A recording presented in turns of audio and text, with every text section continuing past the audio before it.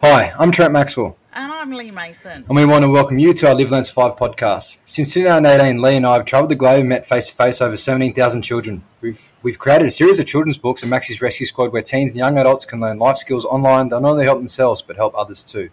We take what we do very seriously, ourselves not so much, as you soon will hear. So let's spend the next half an hour together with some fun, inspiration and kindness, and we'll try and learn something too.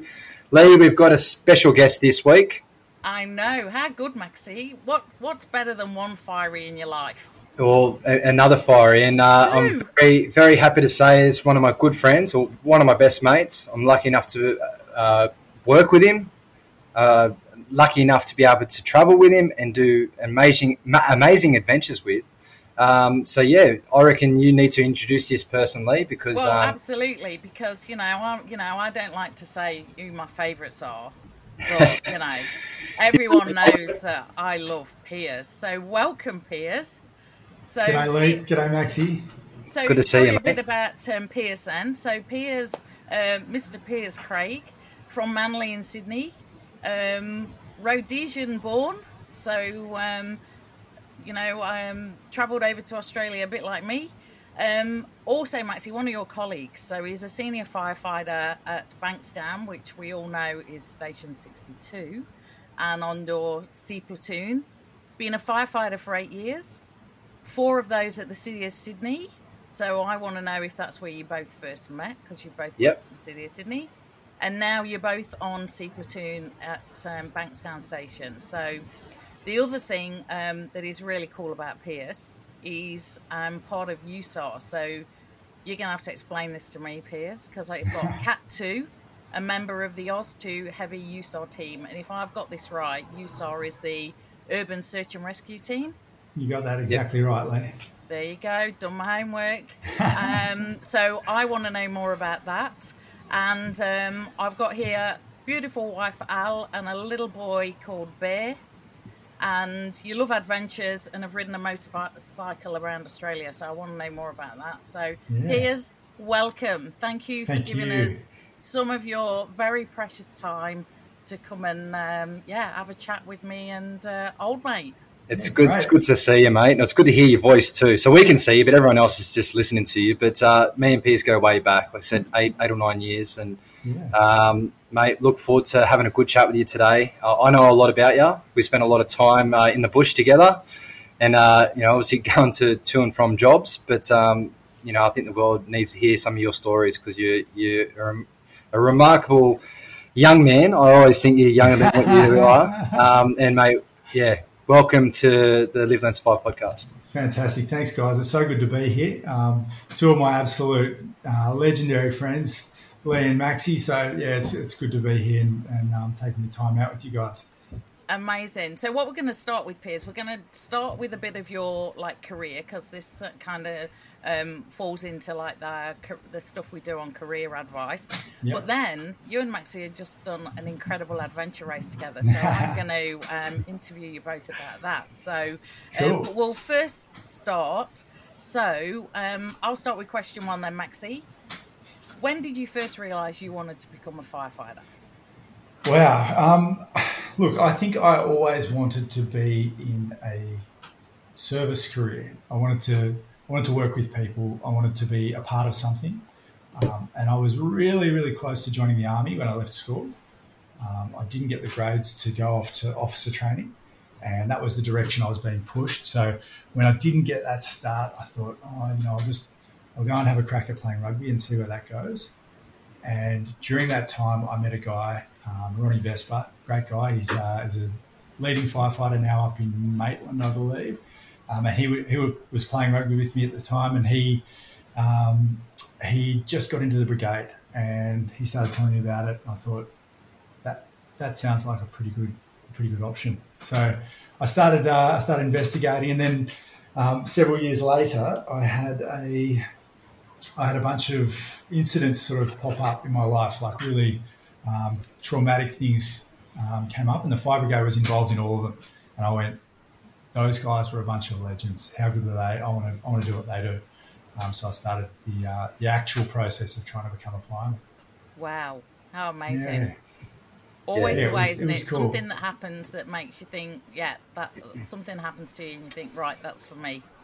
Yeah, absolutely. I grew up in the country, and I wasn't really exposed to firefighting at all because we had one little pump in town, but I was out in the bush, and we had the rural fire brigade, but I didn't see it as a career at all.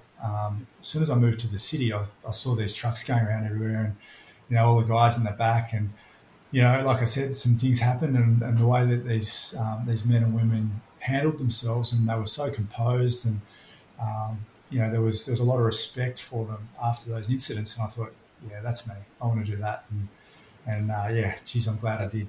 And I must say, I'm so fortunate to work with peers, twice a week, doing what we do. But an amazing firefighter, very knowledgeable, always keen to go that little bit further, which is probably one of his favourite quotes he's passed on to me. You shall always go a little further. But yeah, mate, what a great firefighter you've become, and leading into the future. To see how much more goals you kick within the firefighting service, it's awesome. Thanks, mate. It's look, going to work with the crew that we have out of Bankstown. It's not work, I go to work and I laugh on the way there because I'm going to see my best mates, and I'm going to do a job that I absolutely love, and it's like going to a second home. Basically, we go, we cook, we eat together, we're in the gym, we're out of the gym, we have sessions. We're doing all of the great stuff, including going and helping people every day, which is just the most amazing feeling. And you doesn't get any better than that, does it? It really doesn't. So brilliant. Yeah.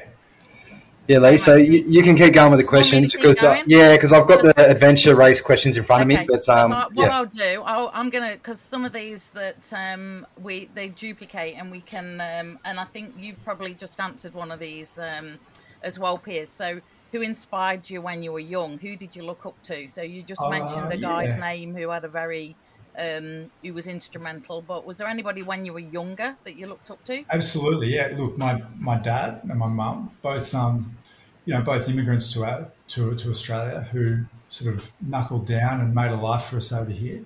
But Dad was obviously, he was a superman to me. He was a real sportsman and was a great guy to be around. He was there for me through thick and thin. He still is. And Mum, of course, very tight. My older cousin, he came over from Africa to play rugby, and I looked up to him as a young kid. He's 9 years older than me, so as a 10-year-old, he was he was the man. He was the man, yeah. And I'd go up and watch him play up at Randwick, and it was the best. So I love that. And then I looked up to the sportsmen. I looked up to Mark Waugh. I looked up to David Campisi. Those guys, the heroes of my age. Yeah. And there's one person you haven't mentioned, but we always have this joke each week when we go, especially in summertime when we play around with the air conditioning. But Ernest Shackleton, the great man, Shacko. Shacko, great adventure. One of the guys that I really, I've read his books and read some of his novels, and his motto of Fortitudine Victimus, which is I think. By endurance we conquer, which is his saying, and by endurance we do conquer. We go to the extra length to get the job done. It might not be easy, it might not be fun, but we'll get there because we're gonna give it a good crack, and we're gonna endure through the tough times. And that's something that I really love. Doco on him, actually. Oh, really wow, brilliant doco. I'll have to find the name of it. If you've not seen it, it was brilliant. I've probably seen everything. Yeah, you probably would have seen it. But he's one of those incredible guys. When I was in Scotland, when we were in Dundee, that Maritime Museum, there was books about Ernest Shackleton there because of the Antarctic explorer boat that left. Yes. The Discovery that's in Dundee. In the harbour. But difficulties are just things to overcome, and it's the truth. We all go through difficult times, but we just have to overcome them. And that's once we've passed that, we've overcome it. It's not a difficulty anymore. We've moved on. Yeah. So exactly. I live by that every day. Yeah, they're just obstacles. You just got to get around them or over them or whatever, or just clear them out of the way. That's just like, yeah, I agree with that. 100%. Do it with a smile on your face. Then No, absolutely. You need to smile, mate. When you're in the rosin, like we were the other week, which we'll talk about very shortly. We were singing, we were smiling. There wasn't once where we were, not sending good vibes and happy vibes. So yeah, brilliant. I think the more you're down in the trenches, the more and more you kind of go, yeah, is this all you got? Let's keep pushing. Let's keep digging. Let's keep ripping in. Hey, easy, Maxie. You're going to ruin my questions. I'm ahead of myself. This is about me just now, mate. Yeah, exactly. Yeah. Back to the so training for your career. Best piece of advice that you've been given in your career. Wow, best piece of advice is just to do everything that's thrown at you. Like, never say no to anything. I'm just all about, if someone puts an opportunity in front of you, take it, because you never know when it's going to come again. Yeah. And you never know where that opportunity might lead. So really important, even if it's something that you might sort of go, oh, is that actually what I want to do? Say yes, do it with an open mind and an open heart and a big smile, and it'll take you places that you don't necessarily know. And we always say, don't we, Maxie, if it's a disaster, you always learn something. There's but you learn from it. That's a waste of time because you learn something. You learn from it, and then it actually makes you a bigger and better person, I think, too, because the highs and lows, the roller coaster in life, by doing the opportunities, even though it's sometimes it might not go in your favour, but the fact that you can actually know that you've actually had a crack, or it wasn't meant to be, but you pivot and your journey goes down another path, and you know that you're never going to make that same mistake, or you never go down that path again because you've already experienced it. You already know, you've already opened and closed that door. So, good advice. Exactly. So firefighting, we talk, like Maxie talks every week, and when we do our normal podcast, you should be listening, Piers, because we have Maxie's job of the week, so you get a shout out a few times. Yeah, I've always kept it a bit. I don't talk too much in detail, but I'll just give a rough what we do, and it does sound like the action station. Put it that way. Yeah, I call it the action station. So I go. So tell me what's going on at the action station. So. Very stressful job. How do you deal with that? How do you deal with you see traumatic things, you see stressful things. Maxie always says you're seeing people on quite often their worst day. How do you deal with that so it doesn't impact you? Well, it's a great question, Lee. It's definitely something that we all do differently, but we all do very similarly at the same time. And I know exercise is a big part of my dealing with stress, but for me, the ocean is probably the big one. I cleanse in the ocean after every shift. I come down and whether it's a surf or a swim, I'm straight into the ocean. I wash off everything that I've done and seen, get rid of it, and then I come out and I can restart and go back to living my life with my family and all the things that go on outside of the brigade, which can be stressful too. Yeah. But exercise, I run, obviously I'm doing adventure races with Maxie, which is, a big part of our lives at the moment in terms of training and getting ready for that. I've got a little routine in the morning, I think, which is really important. I get up early. I try and get up early. It's hard now with Bear. He's one and he wakes up when he's ready. Yeah. So there's no alarm clocks, but I get up in the morning. I'll do a stretch for 20 minutes, then I'll meditate, and then I'll have a cold shower. And that, to me, is such a good way to start the day, just to set myself and be ready for whatever the day presents. Yeah, awesome. That is so good. Morning routines. I mean, Piers, Andrew, we've talked about this on the podcast. My hubby, Andrew, he 5 o'clock every morning, goes outside, journals, meditates, has 20 minutes to himself, sets his day. That's and awesome. It's very important. A really, really good habit to develop if you can, do something like that, because it really does start the day right. Yeah, absolutely. It's so important. And I think that it's something that's becoming more prevalent in in our career, you know, we think about firefighters being big, burly, tough guys who don't need any help and rah, rah, rah. But it's not the truth. You know, we do need to look after our mental health and our friends and colleagues' mental health. Yeah. So doing things like talking to people, talking to, you know, whether it's your peers or talking to professionals, we've started to do that a lot more, and it's really important.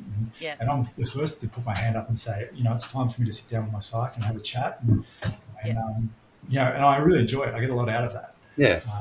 And one of the things that we've done with the rescue squad, because like the rescue squad, there's teenagers and all, like, you know, joining the rescue squad, is we've put in, haven't we, Maxie, like a bit of self-care and well-being, because you have to, you know, just to let people at a younger age know about what people do, that they might like develop really good habits. And if you develop really good habits when you're young, it's easier to carry them through when you're older. And it's like, and it becomes second nature as well. Yeah. And it's so important that you know, you do know that, you know what, it is okay when you're having a bad day. It is just, you know, have a bad day. Just as long as you have a bad day, but you just need to just be aware that you're having a bad day, and you know, talk to your peers. And we're in a team with, you know, Piers and Max, and sometimes Chris or Daz, whoever we have there, and we talk and we go, hey, you know, in our personal lives we've got something going on, you know, and we all kind of give ourselves a big pep up talk. But you know, sometimes it's okay to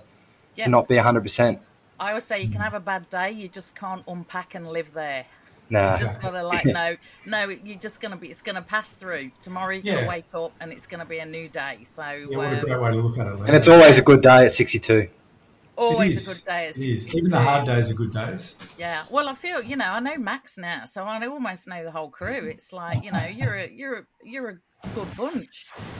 So next thing, if you weren't a firefighter, what would you be? You talked briefly about wanting to maybe be in the army. Great question. Yeah, look, I would have loved to have been in the army. I think I was pushed into a direction of going into officer training, and the reality was I probably should have just joined the army as an infantryman as an 18-year-old. A little bit of regret there, because it would have been a really interesting opportunity. But I've spent time in the States working in skiing in the snowfields. So I would love to be a mountain guide or a ski patroller. Be awesome. But that boat's obviously sailed. And you know, the other one, which as I get older, it becomes a real sort of question mark, is wine. I love wine. I'd love to make wine. I think it'd be great. I'd love to grow grapes. Vineyard. That'd be awesome. What would you call it? What would you call your vineyard? What would I call it? I'd call it... I'm not sure. We'd have to come up with some names. Yeah, we'll have a working name on that. We'll think about Jungle Edge Wines. Jungle Edge Wines. Oh, yeah. That'll be good. Yeah. That's good, man.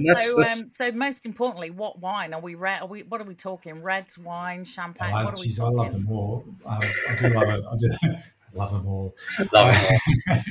I love a good red. I love a lovely Chardonnay or a Riesling in the whites. You know. Mm-hmm. Yeah, I'm a happy man when I've got a glass of red and a steak. So, there you go. You need to you must have done the Rutherglen Trail and done all the Rutherglen Reds. Have you done all that? Absolutely, yeah. Oh, Macy loves a big heavy red, and he'll be there for that. So, okay, I'm just skipping all the others, Piers, because I reckon winemaker. And then if you move into that as a career, then you'll be even more my favourite. You got two customers already, mate. We'll buy exactly. So no, I think that's the way. So last thing on the careery bits, what advice would you give to your 16-year-old self? What would you say, Piers? 16, big old life ahead of you. Yeah, Here's I my would top say tip. follow your dreams. I'd say, don't listen to other people's opinions, and do what you want to do, because you're the one who has to live with it. So if you're doing something for the wrong reasons, then you're not going to get down the path that you wish you should have gone. Yes. And you can't keep other people happy because you're the only one that wakes up with yourself every day. Absolutely. You can't even make your partner happy. It's like Still totally on yourself. Yeah. And you say you're trying to, accommodate everyone else around you. But at the end of the day, when they go home, they got their own personal lives. And I always say this, when you put your hopes and dreams in other people's hands, you're only probably going to get 10, 20, 30% out. So that's why you need to make sure that within yourself, you go, yep, I'm giving 100%. I'm backing myself here. And naturally, people, we always say this, you find your own tribe, people come around you. And then, I'm very lucky that I have Piers as a good mate, that we're very similar in a way, where we have that love for training, adventure, firefighting. And, we back each other up, and we keep pushing forward, and we feed off that. And that's what I love. Brilliant. Yeah, it is. It's like, because when you are team player people, I'm a team player. I'm not a solo person. You need people around you. That's why Absolutely. I love Live Learn Survive with Maxi, because you need someone when things do go wrong, and they go wrong, whether it be in business or in life or in any way. You need someone. We always say, don't we, Maxi? You know what?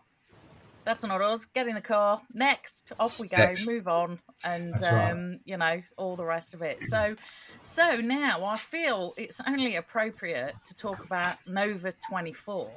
Nova 24. Here it is. 24, the adventure race that the two of you have just undertaken. So I think it'd be wrong if I didn't introduce you properly.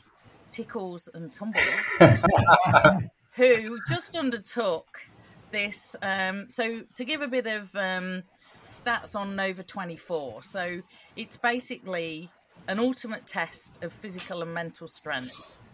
And you basically did hiking or trekking and orienteering, and then you did mountain biking, and then you did kayaking, and you're out there in the elements, and it's an tough. extreme kind of challenge. So first question, Tickles and Tumbles. Who's Tickles? Who's Tumbles? Come on, Phil. You go, Piers. And why? Maxi's Tickles, because it started off with Ticker, because TikTok, because he's got a bit of a TikTok following, and I think it's kind of funny.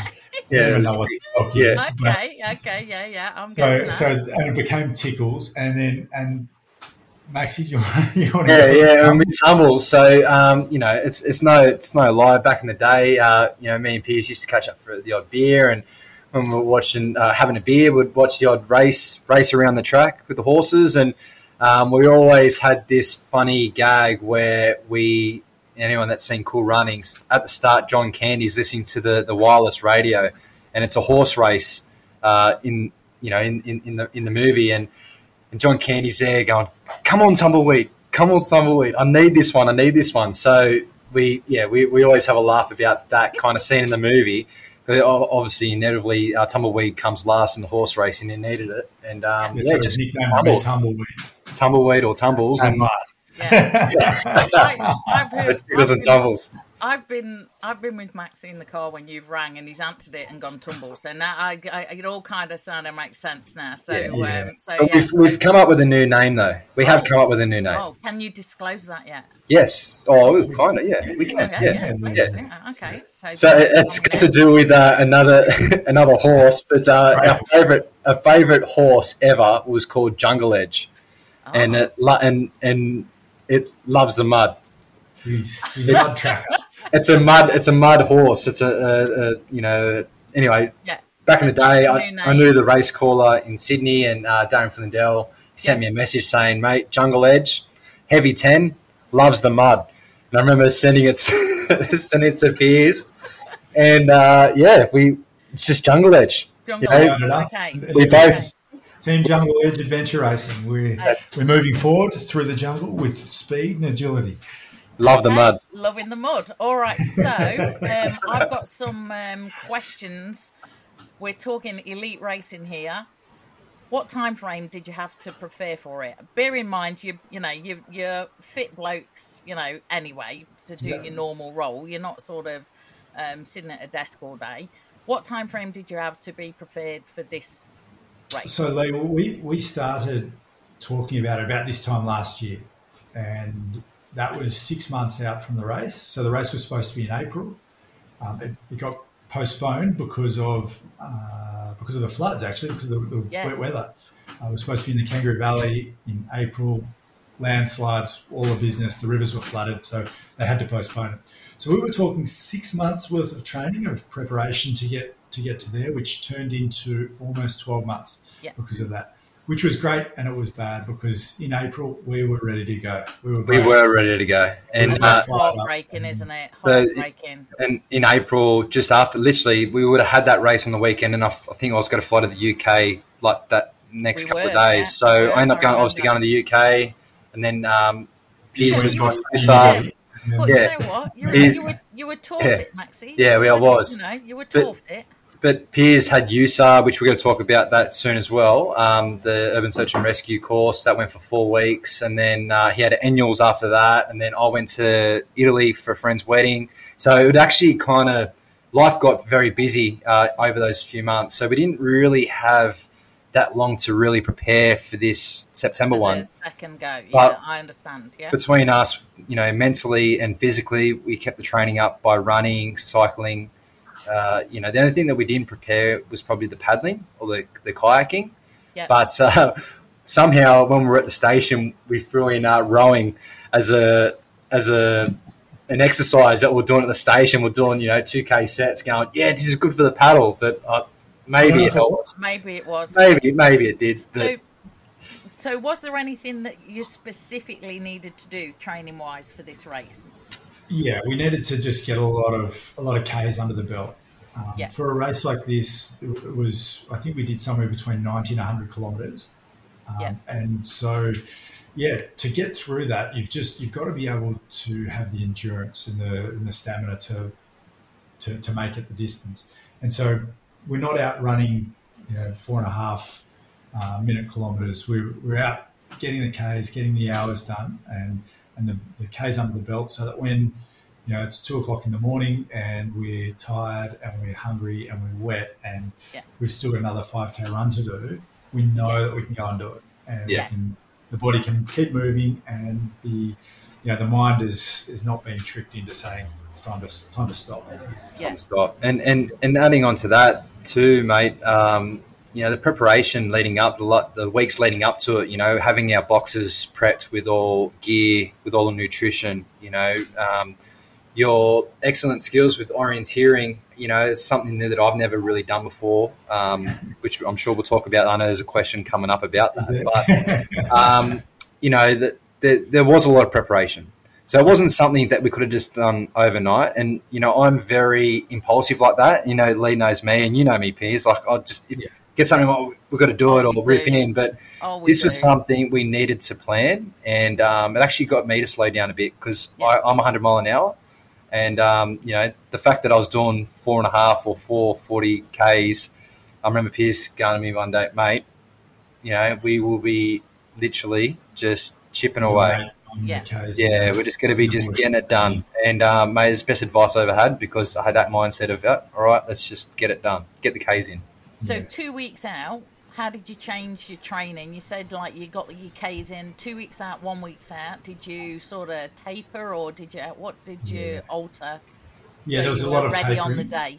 Yeah, so we both Maxie and I had big weeks in the 2 weeks out. I did a couple of big sort of 15K runs and some long rides and out in the bush. So I was ready.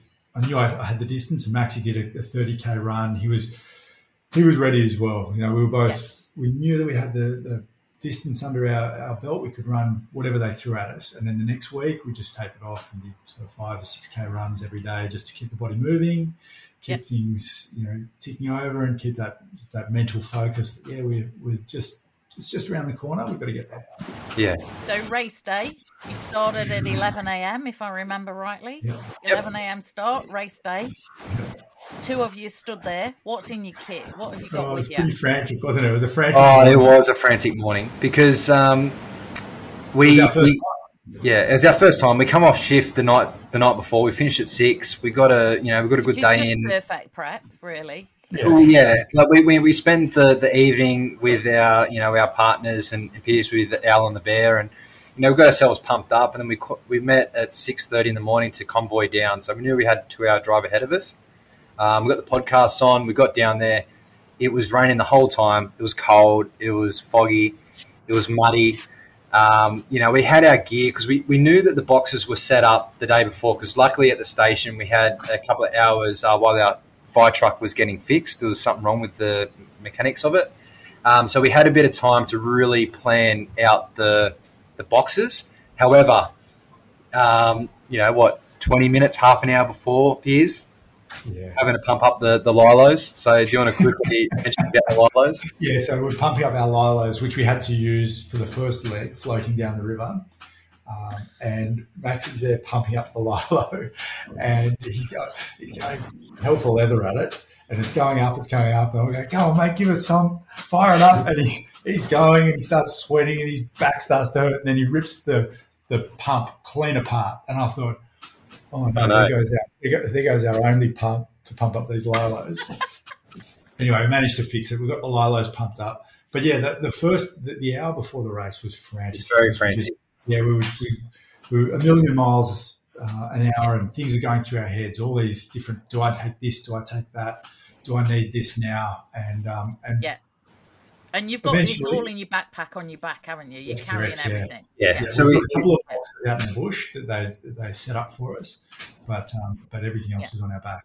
Yeah. And the other thing as well that people probably won't realise, you don't actually know the exact route until 24 hours before, do you? It's like a bit of a 1 hour before. 1 hour before. 1 hour before. So, so it's not like you can do any planning or test the route, or there is nothing. You're literally given the route like the hour before. The only thing, we get the maps an hour before, but the bike drop we get told 24 hours before. Oh, okay. So there we go. We're on race day now.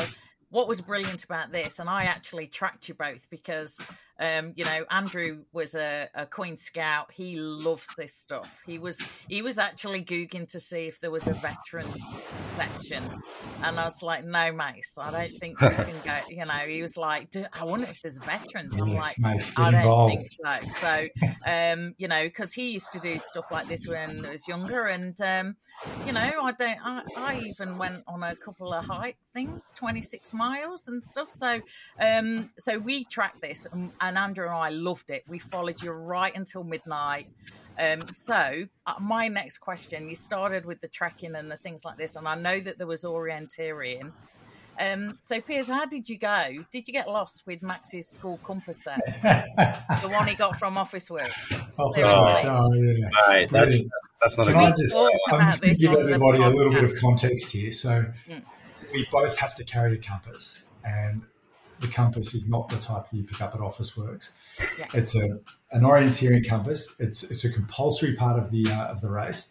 I said to Maxie the day before, you got to get your compass. He says, yeah, no worries. Puts it into Google. Compass near me. You beauty. Off he goes.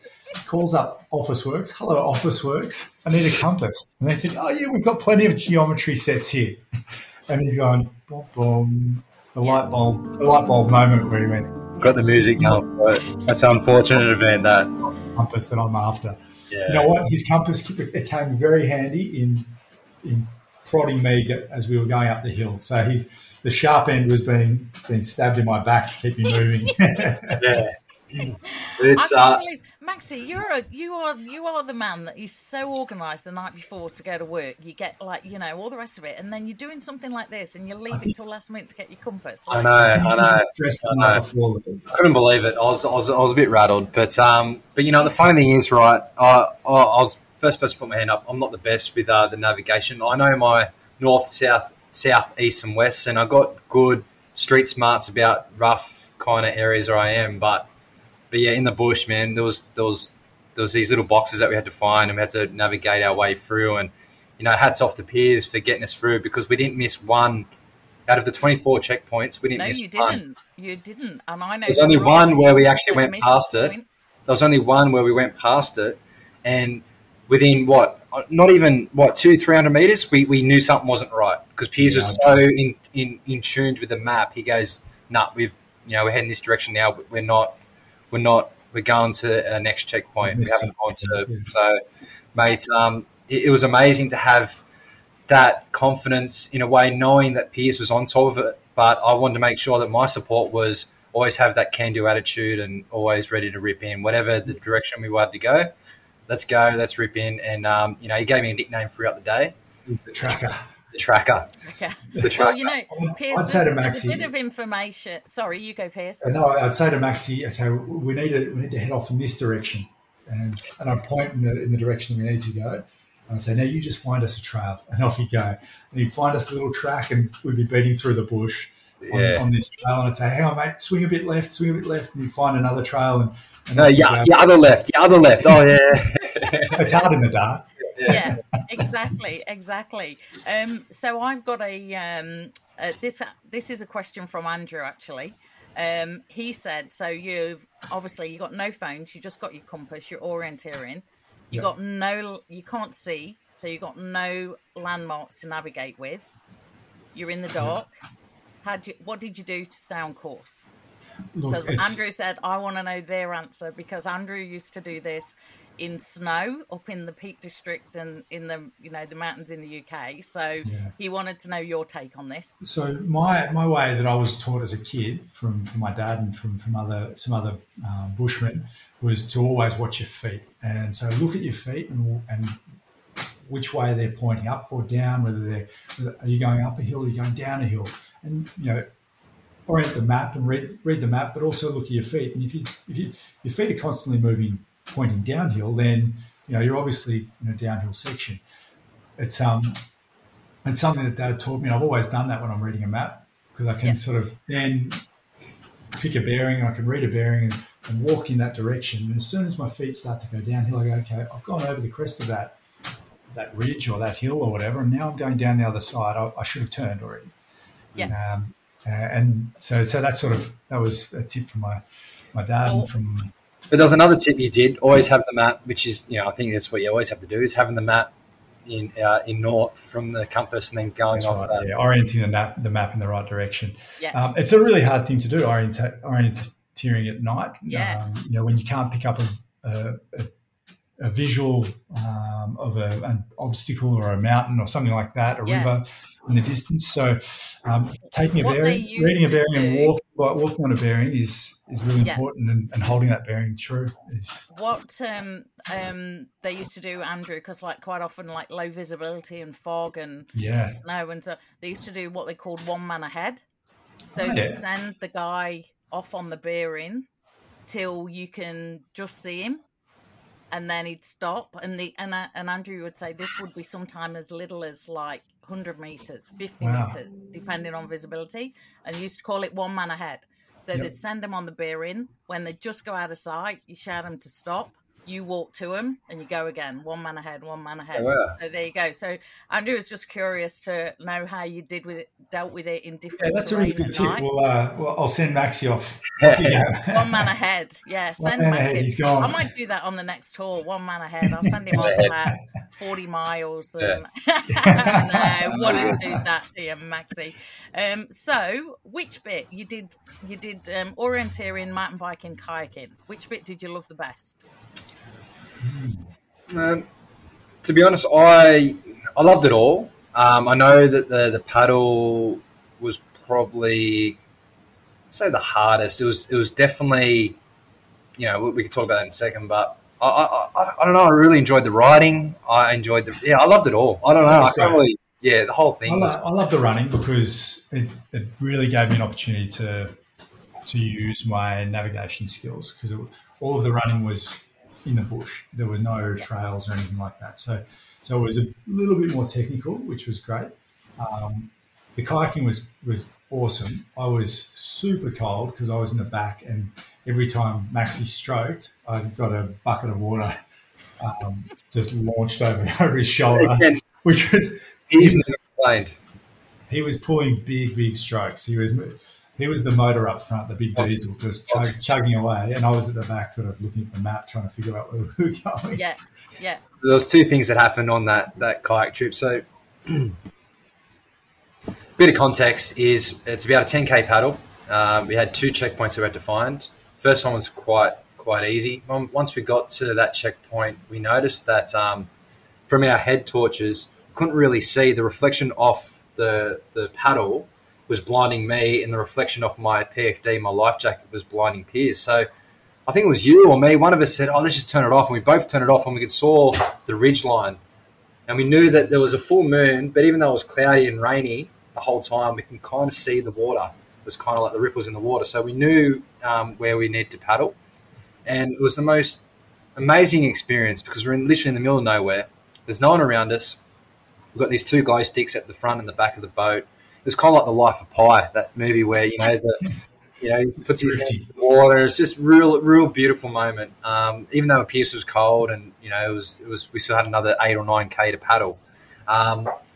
It was just a real good moment in time, and I really appreciate it. I bet the silence. It was beautiful. It was awesome, and at that stage we had a good little flow on. I know when we come back, there was a little mishap where we got a little bit off course and we hit a couple little tree branches. And as I cleared the tree branch, Piers goes, yeah, I'm good. And I knew that there was two parts of the tree. But as he said he was good, I let go of the tree branch and it just hit him straight in the scone, straight in the forehead. He dropped me. I started leaking from the forehead.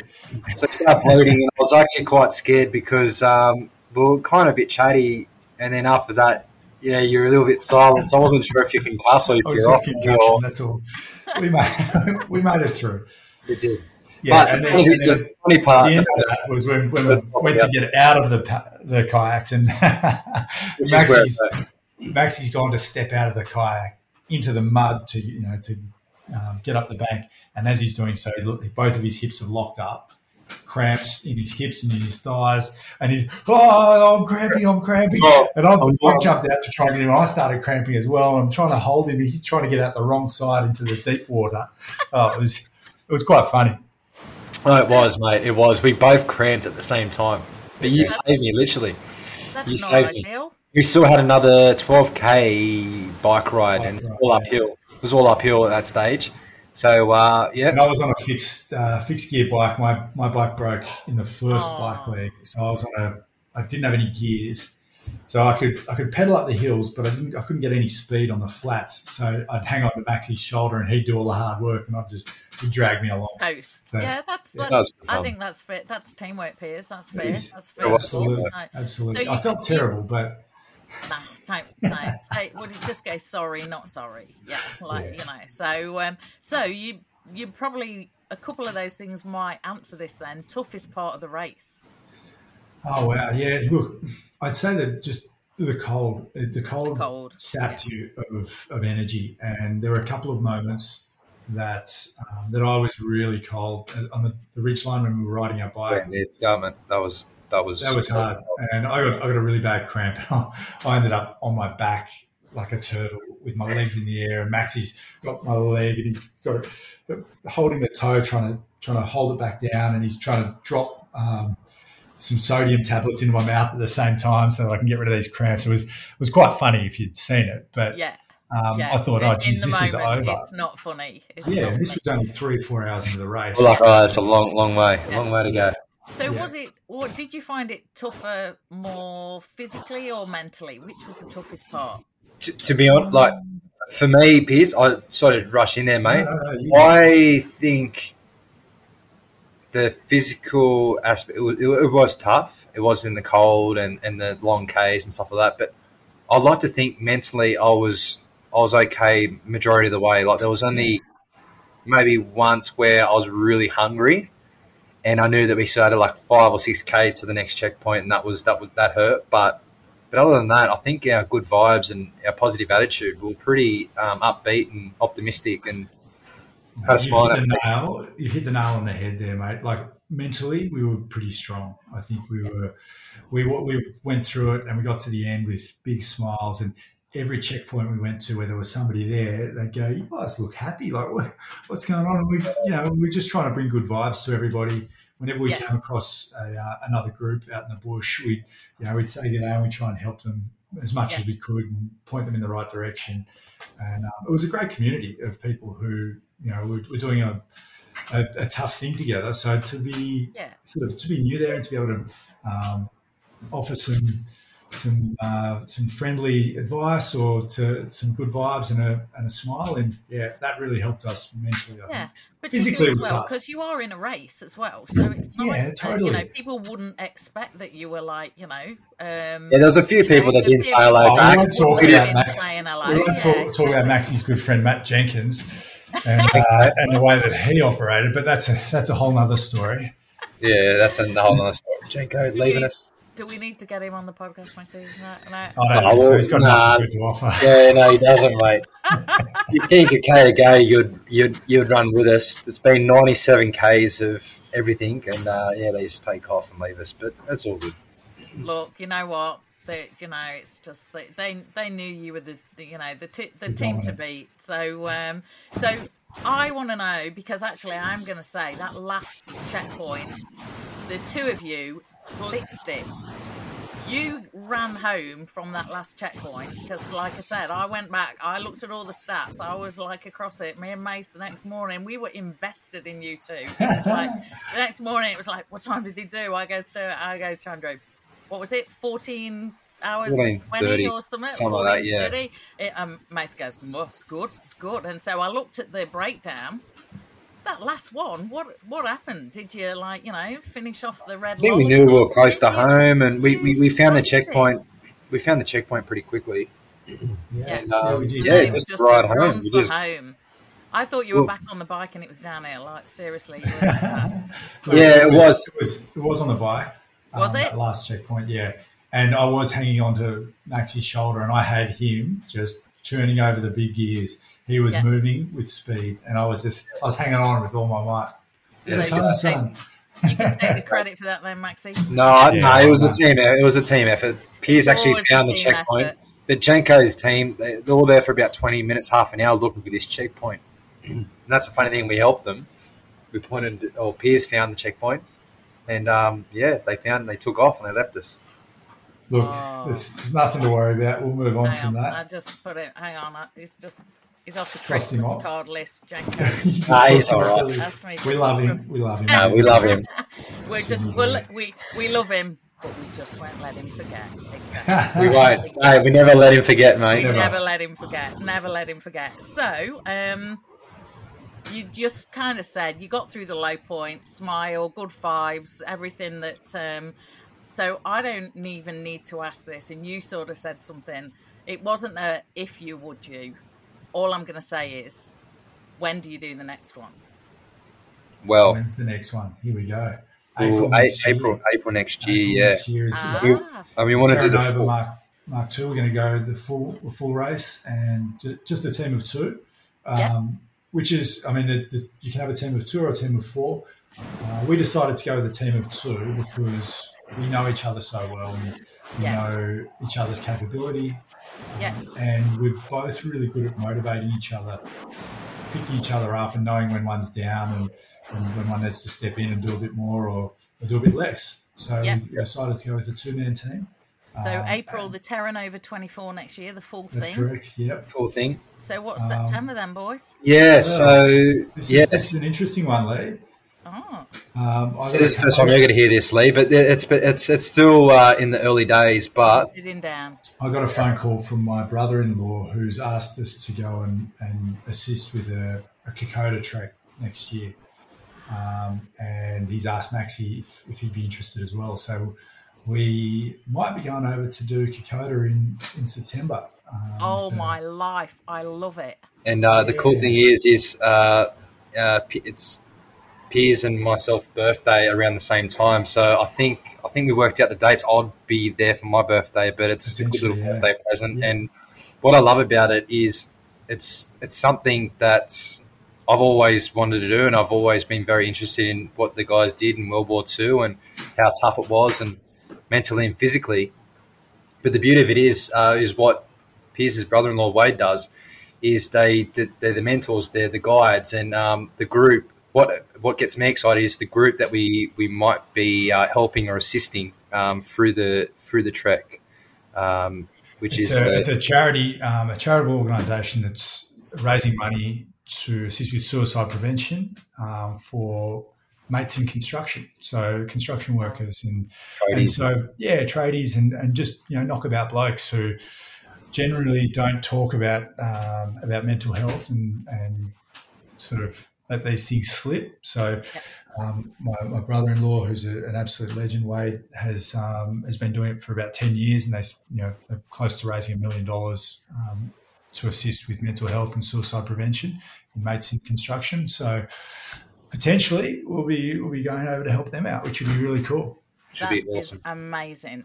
That is brilliant. So, well, I can't think of two better guys that would go and do it. And for those people that you'd be with, what a great time they will have, and they don't even know it yet. So, I think it's still very early days, but I can already visualize, and I'm getting excited.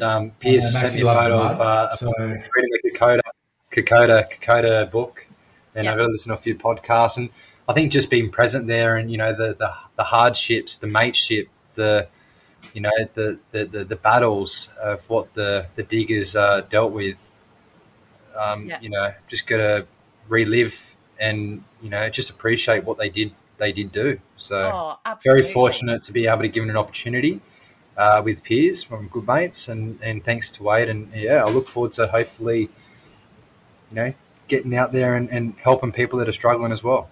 That's amazing. And I think, it's always good to have goals done. The mere thing of the Nova 24 next April, that's just going to be, a little thing on the way to training for that. So that's amazing. So last thing that we've got, Piers, is what is your go-to song for our playlist?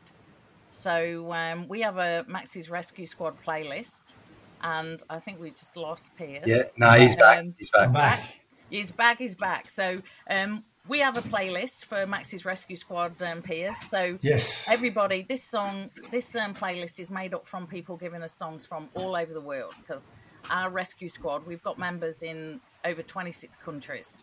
And they send in their songs, so it's a really eclectic playlist. It's a good song. I like this one. This one, I could see, Piers belting out this one, who his nice trial runs around Manly North Head. So you tell us then, Piers, what is the song that you have picked to add to our Rescue Squad playlist? Oh, look, I love this playlist. I listen to it regularly. We listen to it in the truck every now and then as well when we're going to calls. But for me, to add to your playlist, I'm going to put on a Rolling Stones classic, Start Me Up. It's one of the best. Here we are. I've got it right here. Here we go, Maxie. Give us a blast.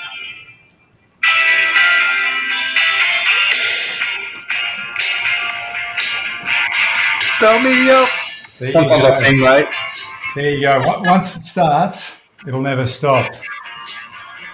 Start me up. That's be our anthem, mate, I reckon, for the Jungle Edge team, adventure racing team. Yeah. Is this every shift with the truck? Is it like, music's a big part of our shift, actually. We've got jazz Sundays. We listen to jazz music on Sundays. We've got country Mondays. We've got to go through the days. Yeah. So start off with Monday to Sunday. So okay, tell me this. Like we were saying before, our station is like a second home. It is a second home. We do everything together. We cook, we clean, we do the gym, we do everything. Yeah. But we have themes for each day as well. So Piers can explain the days. We'll start off with Monday. We'll start off with Monday. Monday's Country Monday. Monday's we put on our country boots and our wide-brimmed hats. We listen to some country bangers. Bit of George Strait in there. Absolutely. Yep. Absolutely. Yeah. The Fireman. Got that, yeah.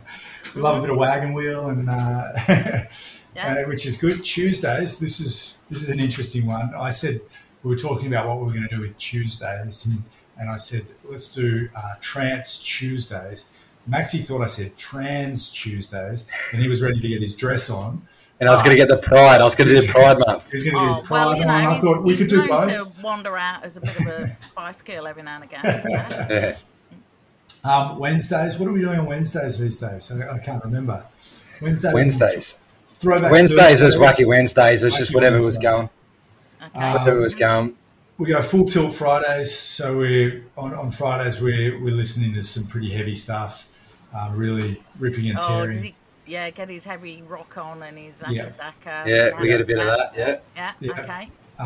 Saturdays, what are we Just doing? a bit of a party vibe Saturdays. We just have a bit of a mixed bag on Saturdays. Yeah. It's usually the clean that.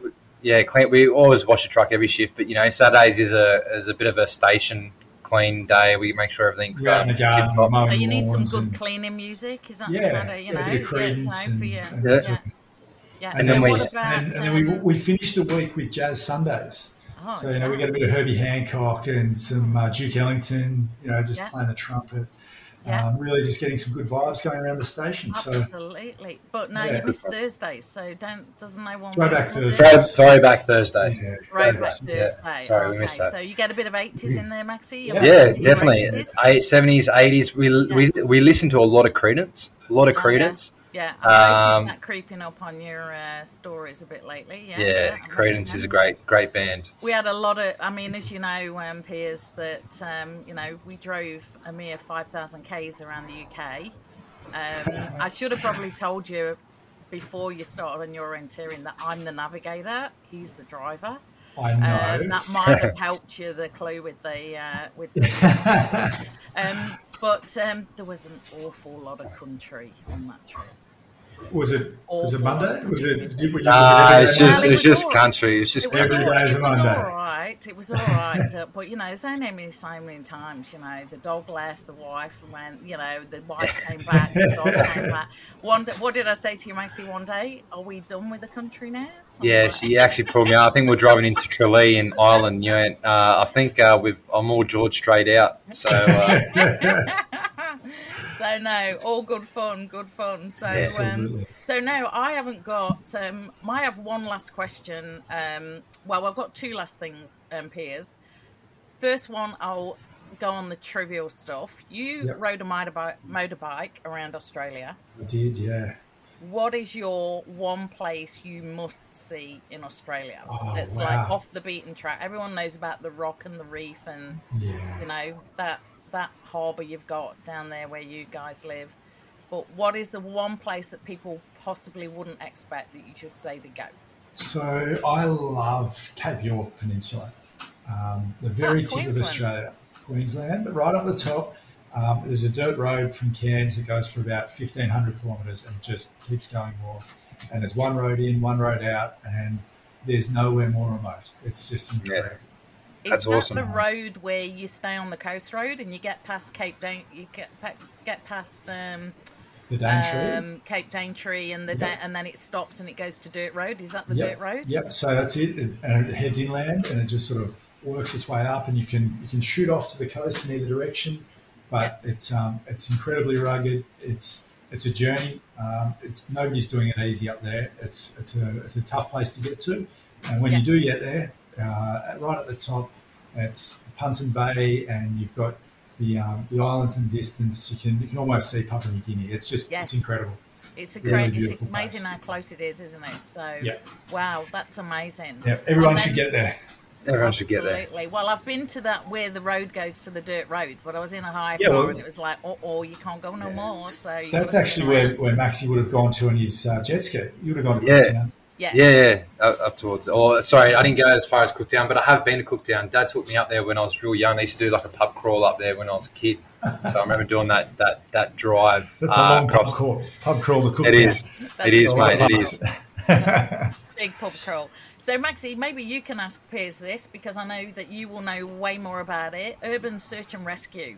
Yeah, What an incredible thing to be part of, Piers. Tell us a bit about it. And you go, Maxie, if you've got a question. Yeah, mate. So just give everyone at home what Urban Search and Rescue is and what Oz2 Task Force does, and what is your capability? Great question. It's something I didn't realise that we even did until I joined the brigade, and as soon as I found out about it, I went, "Wow, that's the direction I want to go."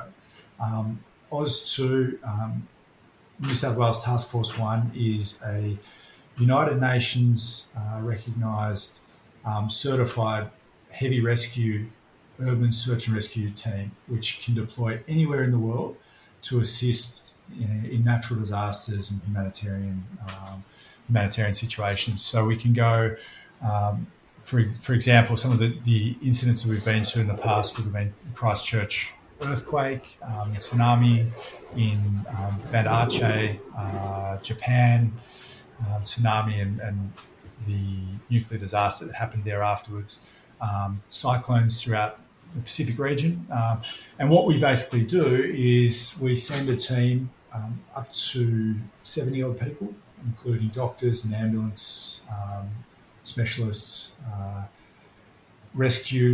technical rescue operators like myself, and logisticians, and we'll send a team with everything that we need to be able to go and stay there for 2 weeks, and we can go and search for victims, search for people in amongst the rubble, in amongst the buildings that have come down, and we might be cutting people out with concrete saws, or we might be using technical roping to get people out of buildings that have collapsed, or basically you need to be able to do a vast range of things, and you need to be able to do it with a limited amount of gear. So it's pretty cool. I was fortunate enough to do my Category 2 course this year, which was a 4-week course out at our training college, with 16 other absolute legends from within fire and rescue. It took me a long time to get there, to get on the course, but once I was there, I knew instantly that I was around the sort of people that I just love to be around. Really like-minded people. Yeah, high achievers who want to be the best at their job, who want to be doing better every day, and so instantly you sort of, everybody's lifting each other, and we're getting through this beautiful situation, or a tough situation with beautiful people, and it makes it so much easier. Yeah. I'm incredibly proud to be a part of it. Absolutely. And we're waiting for the buzzer to go off. Not that we want to respond to anything, but we're on call 24/7. Basically, we need to be wheels up from Richmond Air Force Base within 6 hours. Wow. So we've got a cache of gear which is ready to go, and once that message comes through, we're on the road to our training college to get our gear, and on an Air Force C-130 or C-17, and flying to wherever in the world that we need to be. That's amazing. Pretty amazing. Yeah. It is, and something that I'm very lucky to have peers and other people around, like Strongy and a few others that we've spoken to in the past, Lee, and my cousin Scotty McNamara is a Saudi paramedic. Absolutely. All these people I look up to around me that are got these capabilities, and they've got their foot in the door and been the best of the best at what they do. Yep. That's what I aspire to do every day, is to try and be like these people that literally put their lives on the line to be able to help people, and that is the pinnacle for rescue, I think, being part of the USAR. Congratulations, Piers. That's incredible Thanks, to be part of that. It really, really is. And I think I read something, because it was recently, wasn't it, the anniversary of Threadbow and the work. Yes. And isn't like some of the lessons that were learned from there, and that, like, Australia, USAR, it's like world leaders, aren't they? Absolutely. We're considered to be within one of the top 4 teams in the world. So if something goes off, then we'll get a call straight away, which is it's great to know. It's great to know that we've been trained, and our facilities are up there with the best in the world. Our trainers are so highly regarded. They're flying off regularly around the world to go and assist in training other operators and other agencies from around the world, which is cool. And one of the great things about now that I've done the training is I can go back to Bankstown, to my station, and work with guys like Maxie and Max, who are future USAR operators. I have no doubt that they'll be there, in the next training courses, and to teach them, some of the skills that I've learned, and upskill them to be able to use those skills in our everyday environment within Bankstown and within New South Wales. So it's a really cool, really privileged position to be in, and I'm very grateful that I'm there, and I'm also really stoked that I can pass it on, which is pretty exciting. Awesome, mate. It's awesome. Amazing. And like, you know what, some of the things that you've talked about there, Piers, and like shared, like there's so much gold that, you know, younger people listening to this that will, you know, there may be something there that you've just said today that will like strike a chord with someone and might change your life. And that's the whole thing, you know, why Maxie and I do this every week, why we like show up, and because you just don't know who's listening, who's taking it on board. And you know, thanks for, you know, to both of you. You're out there on the front line, and you know, the world's a better place for people like you. So thanks, Lee. So, yeah. We do it because we love it, mate. We love it. So we don't do it for the accolades, as Piers always does say. You know, we do it because we actually want to help people, and because we want to be good at what we do. And I'm very fortunate. I'm at a good station where we can practice that, and obviously got mates for life that we can be able to do some traveling and some adventure racing together. And and all of this, it pays it forward for people that are following through after us. That's what it's all about. Absolutely. 100%. It's so important. Yeah, But exactly. mate, it's been an absolute pleasure chatting to you, mate. I am a little bit worried because you know, since the little offline glitch, I haven't seen the squiggly lines of the audio that we've caught. However, I'm pretty sure we're good. So I was just saying, worst case, but I know exactly what part that was. But mate, it's been an absolute pleasure. I get to see your face tomorrow at 6:30 a.m. I think you'll be driving tomorrow, Maxie. You're driving the pump. I want some good tunes on for Saturday. Good tunes, mate. Well, Saturday, I feel like, you know, I might send you a couple if it's like, you know, party clean up the station week.